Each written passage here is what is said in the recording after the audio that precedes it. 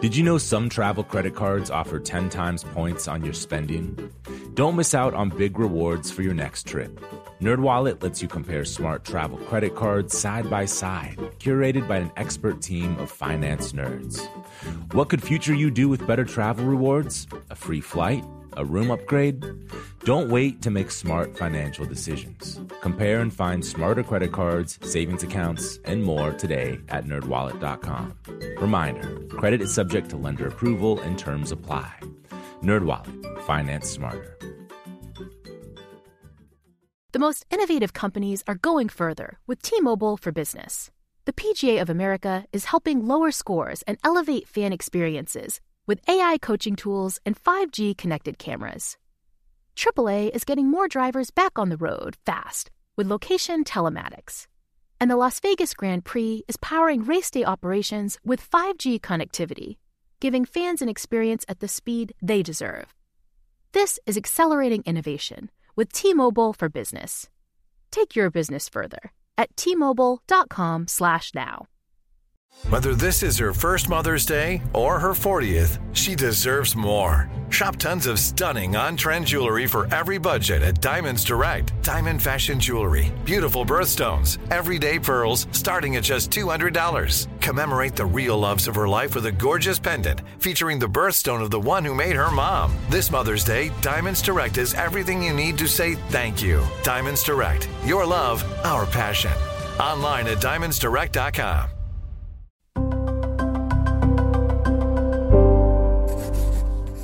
Pushkin.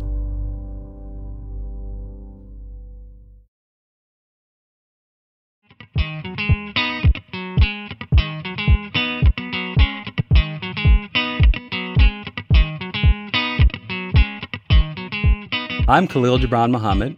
I'm Ben Austin. We're two best friends. One black. One white. I'm a historian. And I'm a journalist. And this is Some of My Best Friends Are. Some of my best friends are black, white, Jewish, Muslim. In this show, we wrestle with the challenges and the absurdities of a deeply divided and unequal country. And today, we're talking about interracial and interreligious love on the big screen.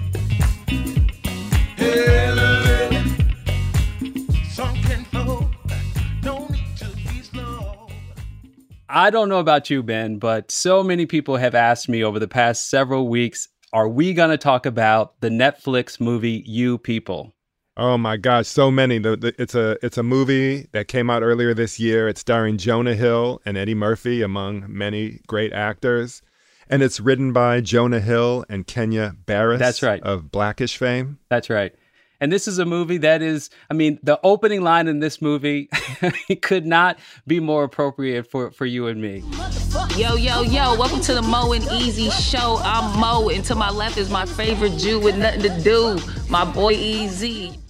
All right, man. So Jonah Hill's character, Ezra, he does a podcast. That's there right. are two hosts. A Jew one black, doing a podcast with a one black person. One white.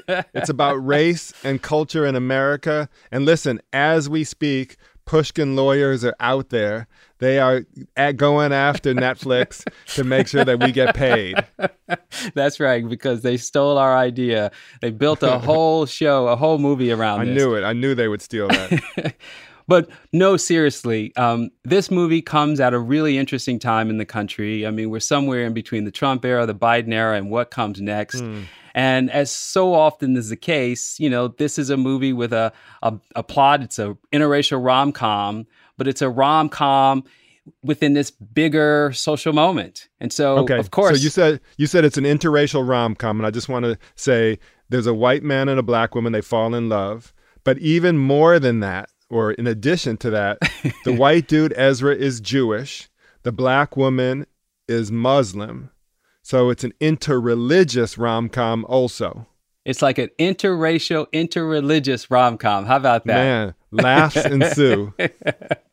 Yeah, so as I was saying, and good point, as I was saying, like here is this mashup of relationships that are meant to show the boundaries of our existing society, to show the segregation that we still all live with, even for people like you and me. Even our communities here are represented as being sort of narrow and parochial and not really able to see the fullness of the other side. Yeah, and this is where movies are really powerful because they show us ourselves. And sometimes we even laugh at ourselves, but they're these cultural artifacts, these touchstones.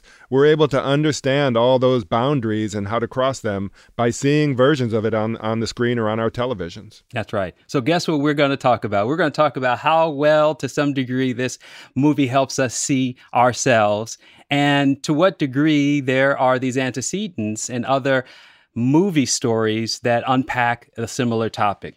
How are we going to do this today, Khalil? So in the first half, we're going to talk about white-black romance. We're going to talk about two people falling in love and basically how American history and society, and most especially their parents, get in the way. Like all the racial baggage that gums up the true love story at the heart of You People. What should we call that first half? Well, let's call it Guess Who's Coming to Dinner. All right. And then the second part, I mean, I have a lot of experience with that first part that you're describing, but the second part, let's explore the black. Say more. In the second part, let's explore the black and Jewish dynamics. All right. All right. Let's look at the black and Jewish thing. So this movie comes out just a little bit or almost at the exact same time as Kanye West is saying he's about to go DEFCON 3 on the Jewish people. After Kyrie Irving gets suspended from the NBA for tweeting about a movie. Former Brooks Nets player in the NBA, that's right. He's on the Dallas Mavericks now because, Brooklyn was way too Jewish for him. Like he tweets about, endorsing a movie that makes these claims about the Holocaust not happening and about Jews being involved in the slave trade. And listen, also amid 2020, this last year was the highest ever on record, record being going back to 1979 of hate crimes against Jewish people, which, we could say is still a fragment of, say, what's going on in terms of racism towards blacks. But this is at this heightened moment. That's right. It's so interesting to explore this. And since you got a name for your part, I'm going to call this one. What's your name going to be? A rabbi and an imam walk into a bar. Oh, oi, oi, oi. All right. So even the title, You People, is coded kind of racism and often unintentional bigoted phrase hey, you people. Right. It's a lot like Some of My Best Friends Are.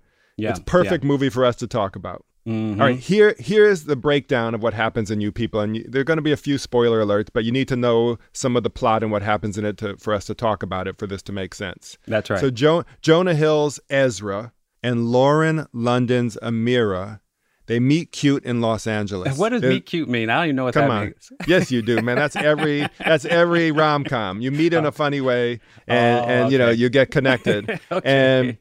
And then they go on this date. And the date, there's a montage, it lasts for hours. They talk into the night. And then it jumps ahead 6 months and they're living together. Right. And, in my opinion about this movie, these two actors, Jonah Hill and Lauren London, they have zero chemistry. This is my opinion. They have nothing. They have nothing together. But can I say something about this just for a second? There is an important thing that brings them together, right? Which is, quote unquote, the culture. The culture. And in that way, the culture being, euphemism for black culture. Well, hip-hop culture. They share this in common. So they're both kind of hip-hop heads. They're both in the sneaker culture. Yeah. And as we've already said, Ezra is a co-host with a black co-host who is non-gender conforming, Mo, who is an actual comedian. And so he's got his real bona fides. He's not just some Jewish dude from L.A.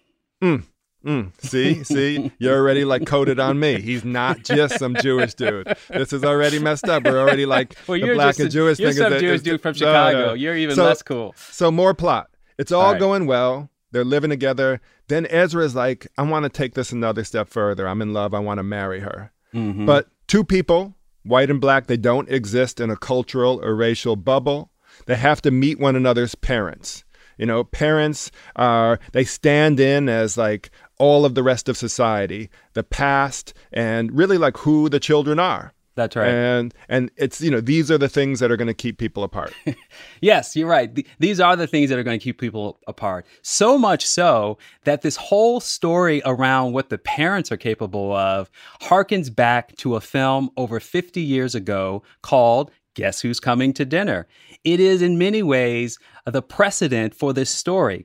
This is a film with a bang-up cast of characters. Sidney Poitier, that's right. You're like out here like, I am the Hollywood Reporter. A bang-up cast. Yeah, You're auditioning. Oh, man, whatever. Spencer Tracy, Sidney Poitier, Katharine Hepburn as the mother of the white daughter who they're worried about marrying Sidney Poitier. Isabel Sanford appears here as Tilly, the maid, and then introducing a woman named Catherine Holton, who is the main character, who is the white woman who is going to marry Sidney Poitier. This movie comes out in late 1967. It's just 6 months after the Loving versus Virginia Supreme Court case. You remember what that case was? That is so amazing to think about. So a movie about interracial marriage comes out right after the Supreme Court says it's now legal for black and white people to get married. That's right, which had been banned across the South. And most particularly, the film says, in the writing of the script says 16 or 17 states would object to you guys getting married. Man, so that's some good-ass timing on that movie. Yeah, man, it's amazing. The pressing issue, like the weight of the world is happening in the context of this film. So here's a quick story. These two fall in love, as they say, in 20 minutes. They both happen to be in Hawaii. Sidney Poitier plays this epidemiologist. He's a world-renowned public health doctor. And it's not clear what the character Joey is actually doing for a living. But she's 23 years old. She's young. She's exploring the world. These two fall in love. They meet cute, and they fall in love instantly. So the big idea here is that they want to get married immediately. And they have to convince Joey's parents, Spencer Tracy and Katharine Hepburn, that they should get married, but they wanted to do it the old-fashioned way, to get permission. At the end of the day, this is what the story turns on. Will the parents consent? Will the parents go along? But there's a wrinkle here. Instead of this being like some story about some throwback Alabama parents, who would, of course, object, Spencer Tracy, the father, is presented as this San Francisco liberal.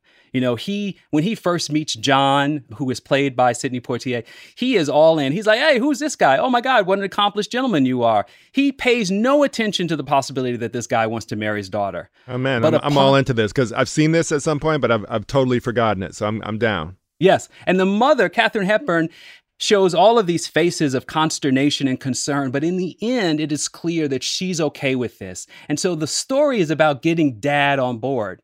At some point, 1960s white liberals, they want to, this is in the civil rights moment. They want to embrace this idea of interracial marriage, that it's okay. That's right. And so at some point, the dad is being called out by this priest who's like one of his best friends. Monsignor Ryan shows up. And he has this really powerful line. He says, you know something? I'm surprised at you. He says, you know what? You're just some broken down, phony liberal who has to come face to face with your own principles. He says, there is some reactionary bigot trying to get out in you. And I'm like, oh, snap, that is such a powerful, resonant line, right? That is the line that in many ways you people plays with. It's like this notion that liberals are all cool with everything until it's their own kid. This movie reserves, though, the most strident critiques of this relationship for the black character played by Isabel Sanford, the maid Tilly. She is the one who is given the responsibility in this film for articulating black people's perspectives on interracial marriage. In this clip, she's challenging Sidney Poitier because she's like, hey, I have raised this girl my whole life, and I'm not going to let you mess up her life.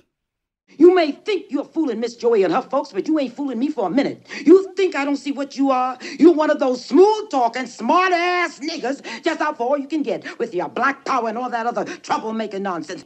You bring any trouble in here and you just like to find out what black power really means. Wow. So that is a really powerful statement. And in many ways, Sidney Poitier's black parents who are eventually invited to dinner never really articulate their objections. They're placed on this maid. But in the end, this story resolves itself with the father coming around because he's ultimately challenged by his wife, who's like, I've never been more disappointed in you. And the moral of this story is that while he has to come to terms with this, he basically says that you guys will have to survive in a world full of prejudices, bigotries, blind hatreds, and stupid fears, and you will have to cling to each other and to quote unquote screw all those people. That's so interesting. It sounds like a lot of the movie is focused on the parents rather than on the young people and their dynamics, what we were saying before about society being represented by the parents. That's right. All right, we're going to take a break.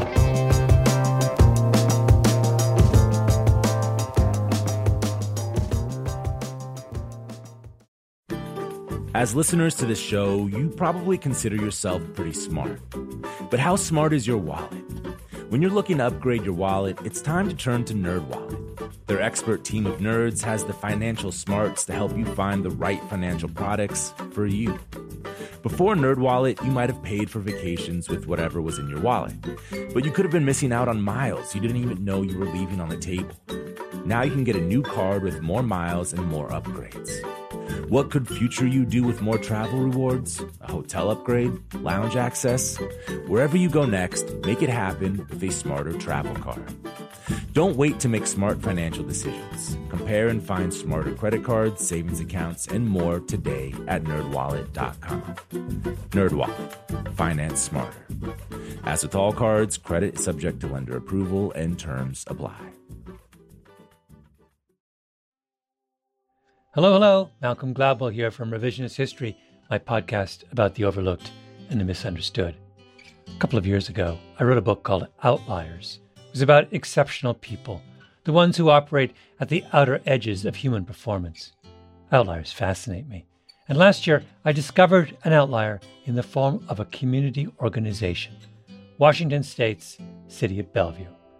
The city wanted to improve public safety by making their roads safer. So they created something that no one had ever built before, a platform that gave road users warnings of any dangers ahead in real time. How did they build it? By using a combination of technologies: the Cellular Vehicle-to-Everything Network, T-Mobile's 5G network, and 5G connected cameras.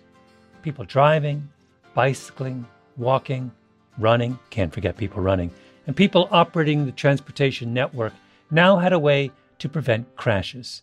It's been a huge success. The City of Bellevue earned first place in the community category at the T-Mobile for Business Unconventional Awards, an event that celebrates T-Mobile customers who've dared to innovate for the sake of meaningful change. If you're a T-Mobile for Business customer and your team has, like the City of Bellevue, innovated something really, really cool, I encourage you to enter. It's also a great way for outliers to be recognized in front of your industry's most influential leaders. You can enter at tmobile.com/unconventional awards. That's tmobile.com/unconventional awards. See you there.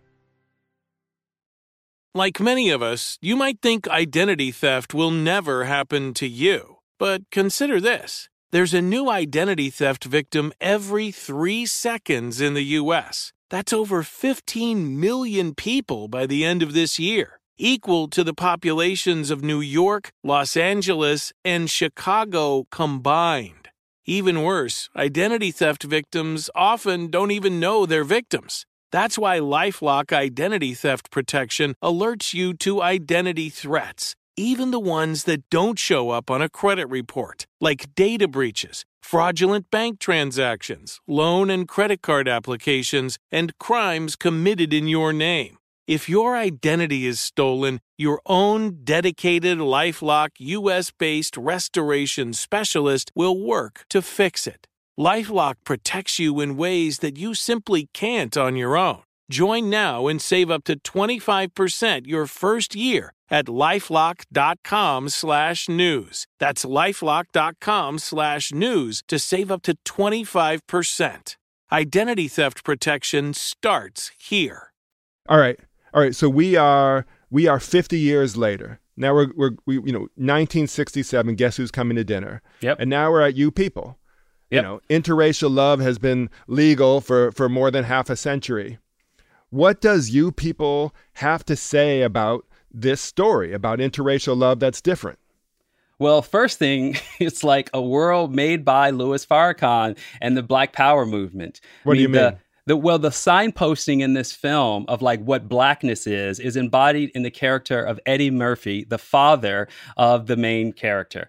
Eddie Murphy's name is Akbar. Amira's father. That's right. Eddie Murphy's name is Akbar. And of course, he's changed his name like so many radicals in the 1960s and 70s from Woody.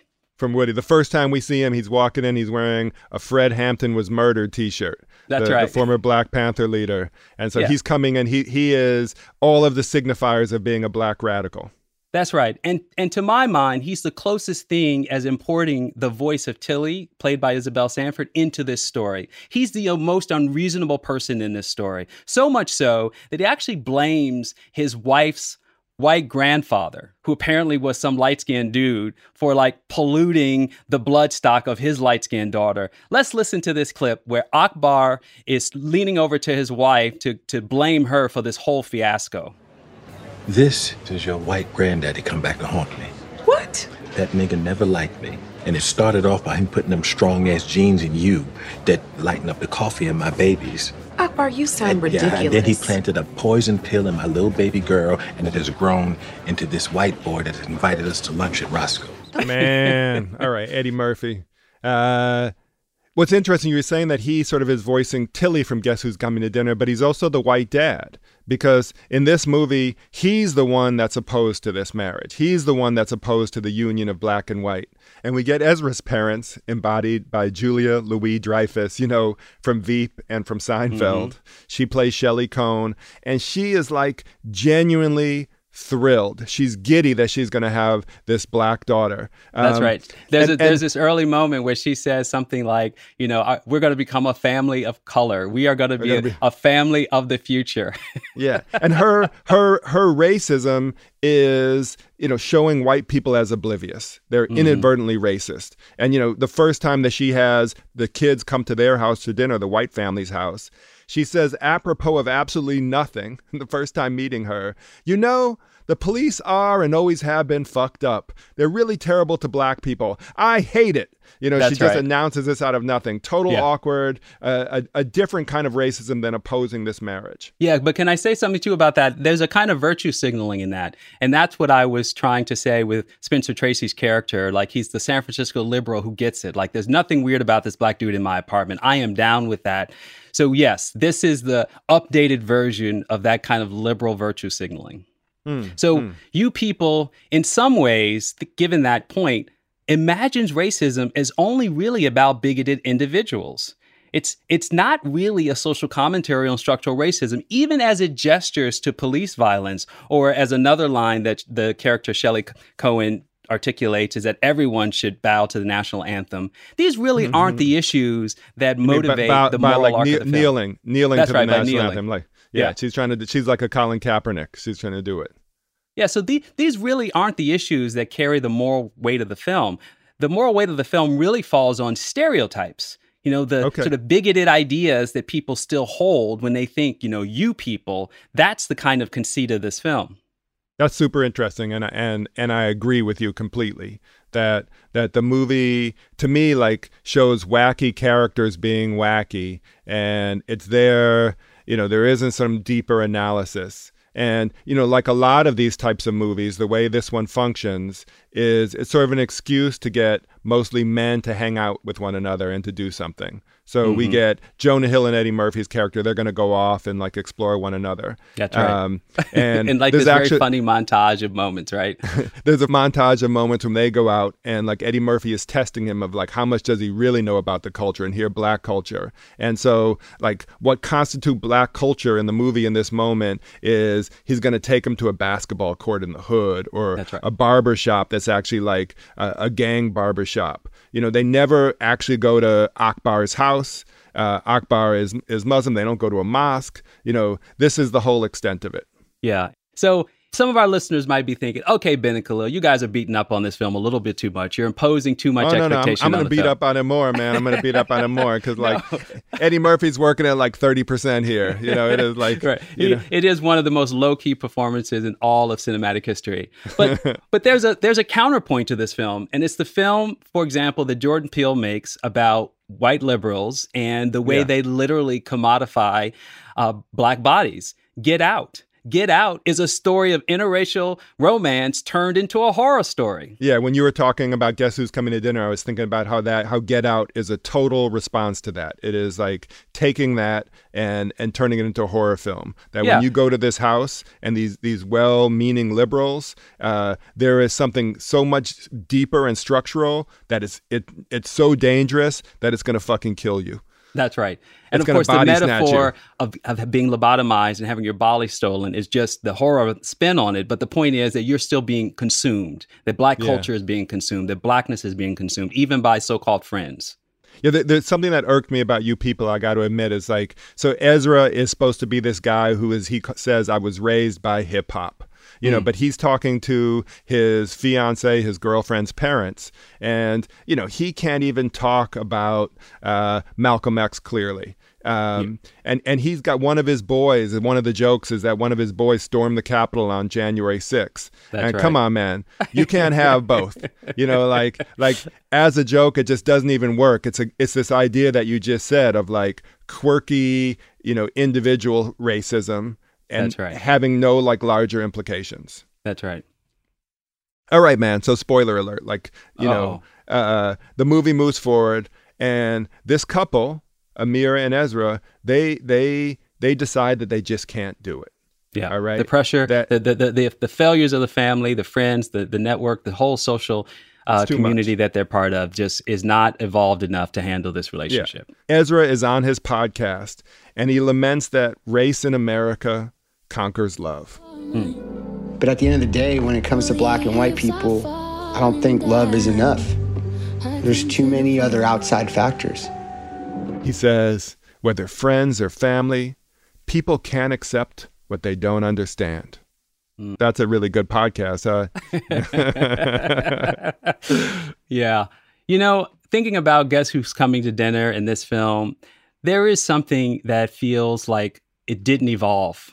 Like it didn't feel the promise of Guess Who's Coming to Dinner, which ultimately was the cautionary note of two generations ago.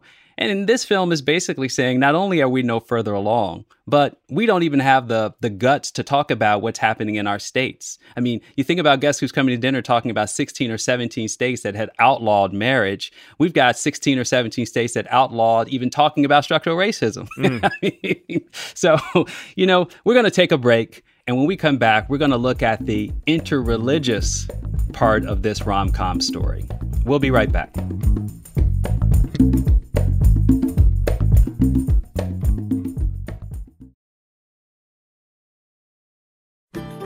As listeners to this show, you probably consider yourself pretty smart. But how smart is your wallet? When you're looking to upgrade your wallet, it's time to turn to NerdWallet. Their expert team of nerds has the financial smarts to help you find the right financial products for you. Before NerdWallet, you might have paid for vacations with whatever was in your wallet. But you could have been missing out on miles you didn't even know you were leaving on the table. Now you can get a new card with more miles and more upgrades. What could future you do with more travel rewards? A hotel upgrade? Lounge access? Wherever you go next, make it happen with a smarter travel card. Don't wait to make smart financial decisions. Compare and find smarter credit cards, savings accounts, and more today at nerdwallet.com. NerdWallet. Finance smarter. As with all cards, credit is subject to lender approval and terms apply. Hello. Malcolm Gladwell here from Revisionist History, my podcast about the overlooked and the misunderstood. A couple of years ago, I wrote a book called Outliers. It was about exceptional people, the ones who operate at the outer edges of human performance. Outliers fascinate me. And last year, I discovered an outlier in the form of a community organization, Washington State's City of Bellevue. The city wanted to improve public safety by making their roads safer. So they created something that no one had ever built before, a platform that gave road users warnings of any dangers ahead in real time. How did they build it? By using a combination of technologies: the cellular vehicle-to-everything network, T-Mobile's 5G network, and 5G connected cameras. People driving, bicycling, walking, running, can't forget people running, and people operating the transportation network now had a way to prevent crashes. It's been a huge success. The City of Bellevue earned first place in the community category at the T-Mobile for Business Unconventional Awards, an event that celebrates T-Mobile customers who've dared to innovate for the sake of meaningful change. If you're a T-Mobile for Business customer and your team has, like the City of Bellevue, innovated something really, really cool, I encourage you to enter. It's also a great way for Outliers to be recognized in front of your industry's most influential leaders. You can enter at T-Mobile.com/unconventional awards. That's T-Mobile.com/unconventional awards. See you there. Like many of us, you might think identity theft will never happen to you. But consider this. There's a new identity theft victim every 3 seconds in the U.S. That's over 15 million people by the end of this year, equal to the populations of New York, Los Angeles, and Chicago combined. Even worse, identity theft victims often don't even know they're victims. That's why LifeLock Identity Theft Protection alerts you to identity threats, even the ones that don't show up on a credit report, like data breaches, fraudulent bank transactions, loan and credit card applications, and crimes committed in your name. If your identity is stolen, your own dedicated LifeLock U.S.-based restoration specialist will work to fix it. LifeLock protects you in ways that you simply can't on your own. Join now and save up to 25% your first year at LifeLock.com/iHeart. That's LifeLock.com/iHeart to save up to 25%. Identity theft protection starts here.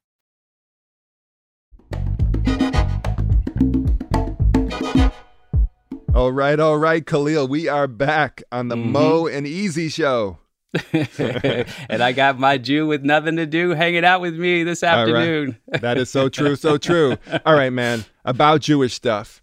Every Jewish person I know who saw this movie doesn't like it. They're angered by it. What? They're frustrated by it. And let me tell you, Jewish people are on like high alert for stuff like this. They want stuff like this to be like meaningful. They want to like for it to get into like, you know, the good stuff about Jewish and Black history of working together. They wanted to do something progressive. And listen, I did tons of research. Oh, really? Really? Oh man, I went to Jewish Twitter. You know, I searched it. I read the foreword. I mean, I was looking around. Did J Street do an editorial on it? Oh, man. To be very serious, there are editorials all over like Jewish publications. Wow. For real. They are talking about this. Okay. And for Jewish people, something like this, you know, I'm going to quote a Philip Roth short story. They want to know, is it good for the Jews or no good for the Jews? Well, I was maybe not quite in that line. I was curious if they felt like the film was a touchstone for evoking the historic relationship of progressive Jews and Black civil rights activists from the 1960s. Like saw this film as kind of a way to jumpstart or re-energize that relationship. Because I know a few conversations I've had with some of my Jewish friends, my other Jewish friends, that's a topic that often comes up. Man, they wanted it. They wanted it to do. There's actually a joke in there when Amira's brother first learns that his sister is dating a guy named Ezra. He's hopeful because he's like, is that a third generation civil rights leader? You know, like everyone was named sort of like, you know, they had these Old Testament names. Right, that he's not actually white, but he's a Black dude with a Jewish first name. Yeah, that is a funny joke. So I want to say that this movie, in terms of Black and Jewish relationships, to me, it started promising. And I watched this with my family. So my 2 Black Jewish children and my Black wife. And the first scene is set in a synagogue on Yom Kippur, the holiest day of holy days. And, so already we have a sense that, yes, these are white people, but they're a certain kind of white people. They're Jewish. And can I ask a question about that as a non-Jew? By that you mean, because there are obviously Jews that don't go to synagogue or Yom Kippur. So you're saying that it's also religiously meaningful self-identified Jews. Is that what you mean? Or does everybody go to synagogue on Yom Kippur? It's like the one day when people, if you're Jewish and even if you're secular, it's the one day we're going to do something. So like the people who go to synagogue one day a year, that's the one day a year. And it actually, Ezra is signaled right away as one of those guys. Like he's wearing high tops in there, his legs are shaking. He's totally uninterested in this. He is told, he is related to us as somebody who is a secular Jew in Los Angeles. Got it. Well, I was like both curious about how you responded to the engagement ring moment, because there's this joke in the film about the size of Ezra's engagement ring that he's purchased for Amira. It's puny. Yeah, it's tiny. And Mo first teases him about it, but then there's this like setup for how he's going to present it to Amira. And I was like, is that like a bridge too far? Let's listen to that. So what's the story again? It's your grandmother's? Yeah, it's my grandmother's. It was her. She got in the Holocaust or whatever. But like, how old is she if it's from the Holocaust? It's been a minute. I mean, I think she got engaged when she was like 3 or 4 years old. It's a different time. Yeah. So jokes about the Holocaust, they could be a little dangerous, but even that joke is like being tasteless or controversial. Like that's where a lot of humor lies and even a lot of truth. I was still with the movie at that point. Okay. All right. I like that. Yeah. I was there. But from there, the movie sort of falls off the cliff. Like, why? What? So, because I have to admit, first time I saw the film, I was a little bit less impressed. Second time, I thought it grew on me. I had a different, I was okay with it because I watched it with my family the first time. They were willing to laugh at anything. And then the second time I was like, oh man. I was also half asleep the first time too. So I'll admit that. Okay. All right. So to me, that the character's Jewishness, that how they are Jewish is sort of invisible. It's not really a part of the film. And even from those first moments and from those first jokes, it starts to disappear. And even if they are secular Jews in Los Angeles, still sort of like what that means. And since you used another movie to make an explanation, since you used some Guess Who's Coming to Dinner, I'm going to bring up another Jewish movie, a recent Jewish movie. Okay. So last year, this movie Armageddon Time came out. And did you see that movie? I did not. I didn't even know it came out. It was too Jewish. Okay. It was like only shown, screened in synagogues and in Jewish community centers. No. It's a big release movie. So it's about, and it's kind of relevant to us because it's about two middle school kids in the 1980s, one black, one white. Okay. And it definitely focuses on the Jewish family. All right. And so this Jewish middle school boy is trying to figure out the world and his friendship with this black kid. And he goes to his grandfather, who's played by Anthony Hopkins, which is kind of funny. Anthony Hopkins is not Jewish. He's playing this Jewish guy. But the thing about this movie is that the Jewishness is so omnipresent. So the grandfather who still, all the grandparents, they still have their European accents because they've come there from the Holocaust. They're talking about the Holocaust. They're talking about being Jewish.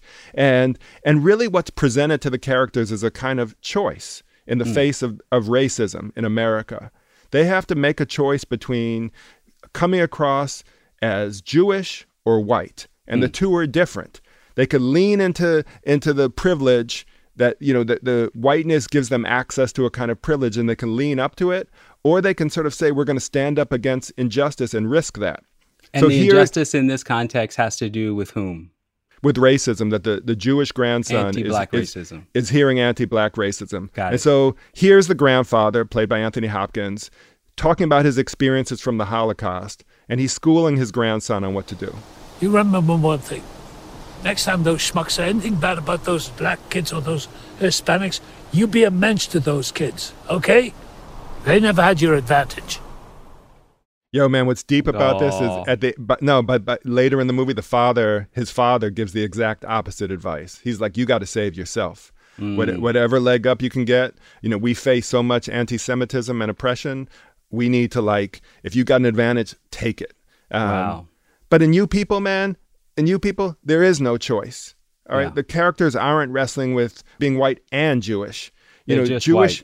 Jewishness comes up in a couple of jokes, but it's mostly not there. And I'll give one example, and you could probably think of others too when you start thinking of the movie this way. So all of the female characters are incredibly underwritten in You People.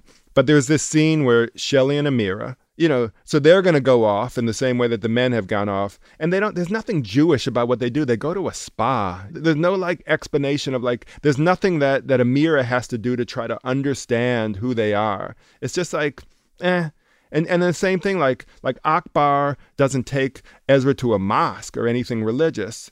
You know, there's just like at some point, there's just like some, you know, silly joke, you know, Ezra has to date other women, Jewish women. And there's like, you know, what do you know about black culture? Maybe you know about bagel culture. That's like the extent of like the Jewishness. So what you're saying is that religion here is treated almost like a caricature.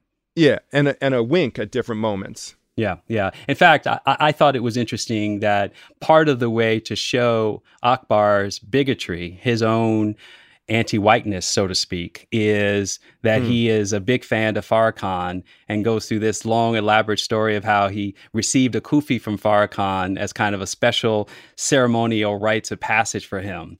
And so Farrakhan stands in as this kind of both acknowledgement of his Muslim identity, which is very controversial in terms of most Muslims who are Sunni Muslims, even as black people, and also as this political controversy that makes him even more unlikable in some ways as a character, as really a setup for the moral arc of the film.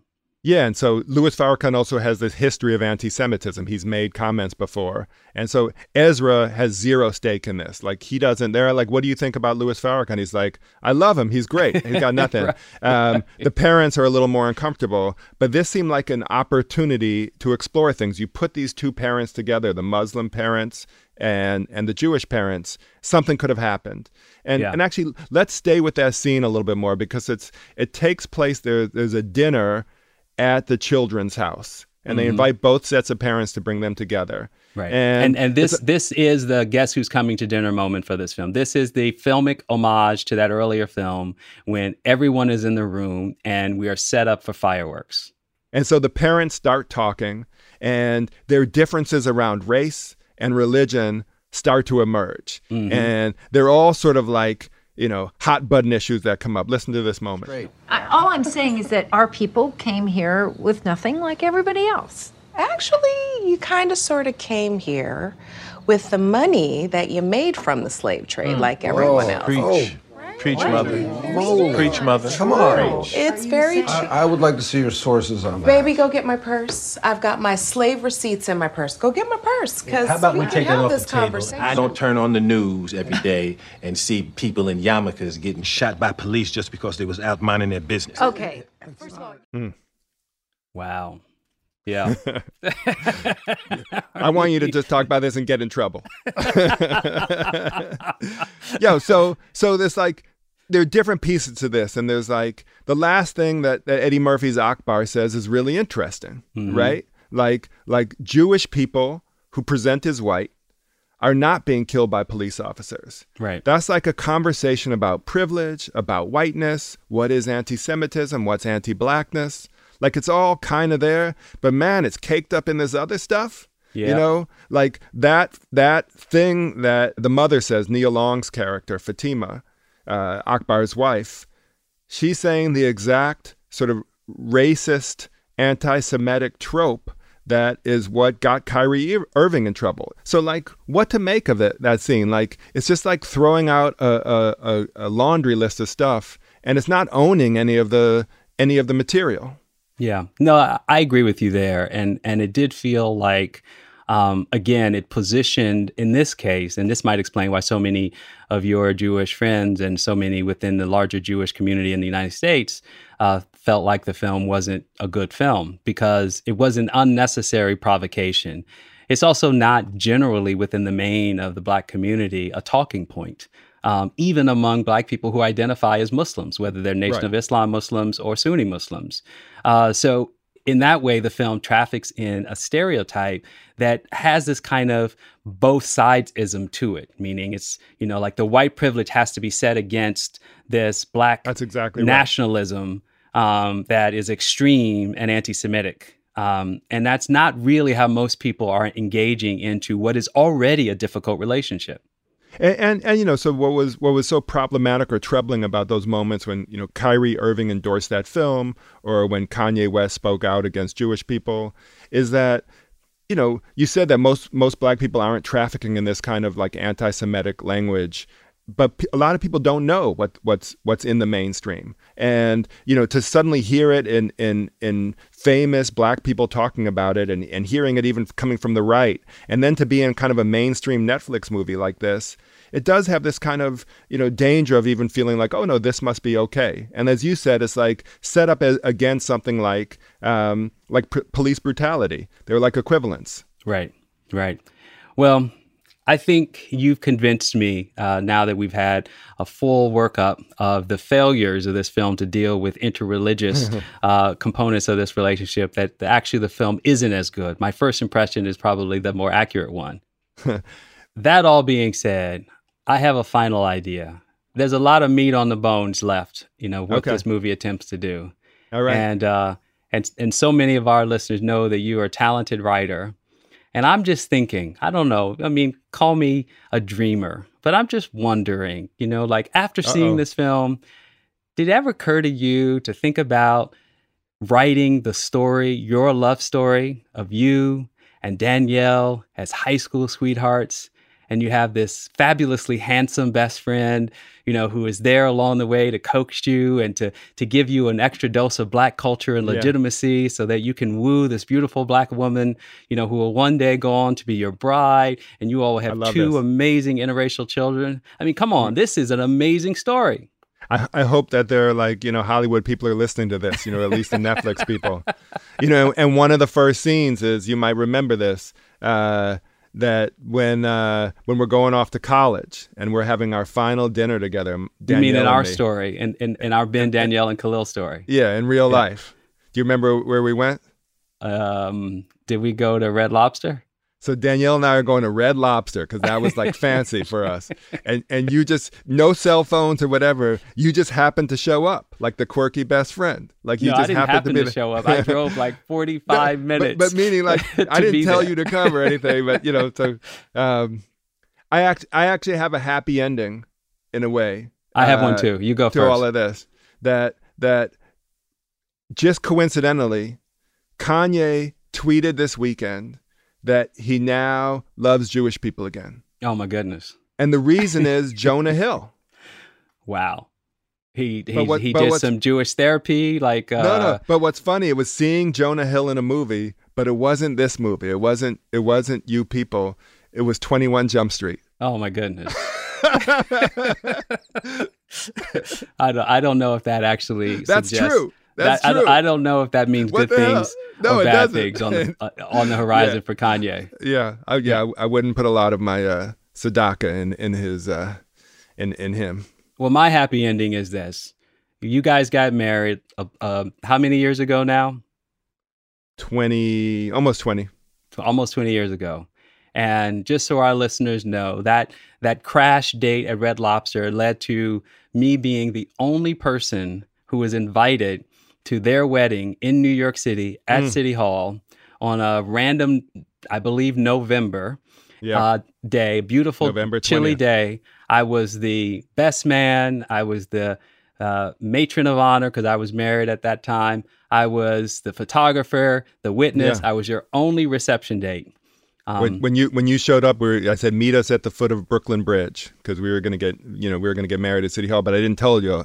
I said that I wanted you to take some holiday photographs. That's right. And then you showed up with all your cameras because you're the son of a Pulitzer Prize winning photographer. You had like 12 cameras, and you looked at us and you were like, they're a little bit more dressed up, and Ben is carrying a bouquet and like all this other stuff, and your hands started to shake, and you just started to cry. Yeah, that was a special moment. So it was a great moment.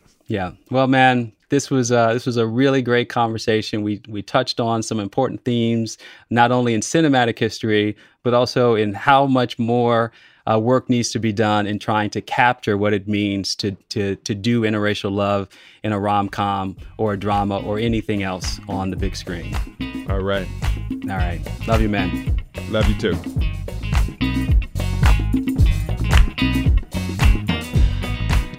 Some of My Best Friends Are is a production of Pushkin Industries.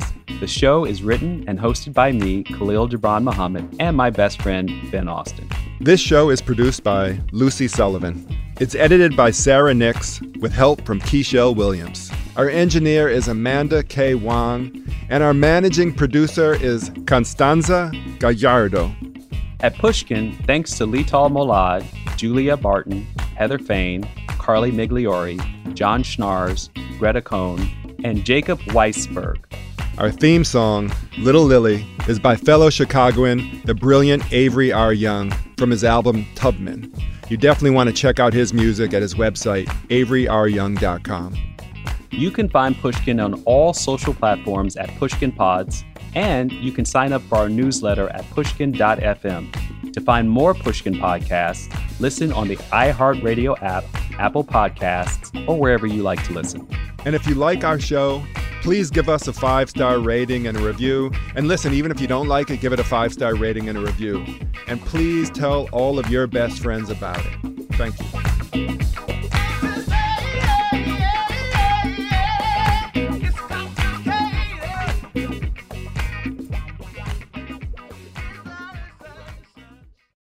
Yeah, and you people, there's definitely no Passover Seder, but here's a little taste of my family Seder this year. Our story begins with degradation.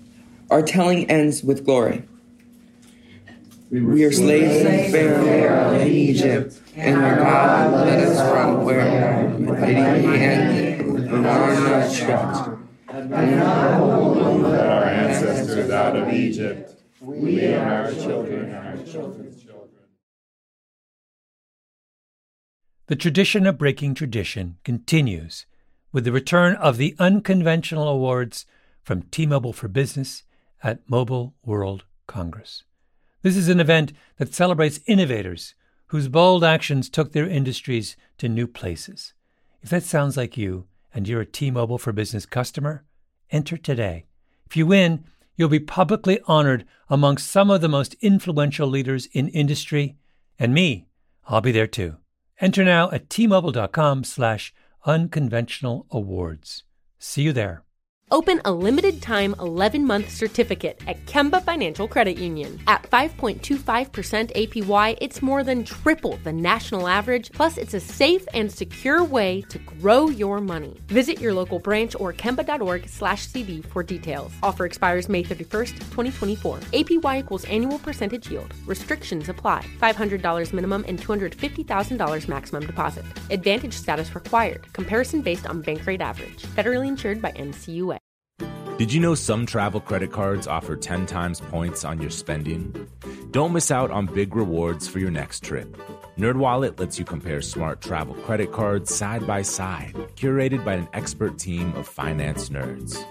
What could future you do with better travel rewards? A free flight? A room upgrade? Don't wait to make smart financial decisions. Compare and find smarter credit cards, savings accounts, and more today at NerdWallet.com. Reminder, credit is subject to lender approval and terms apply. NerdWallet, finance smarter.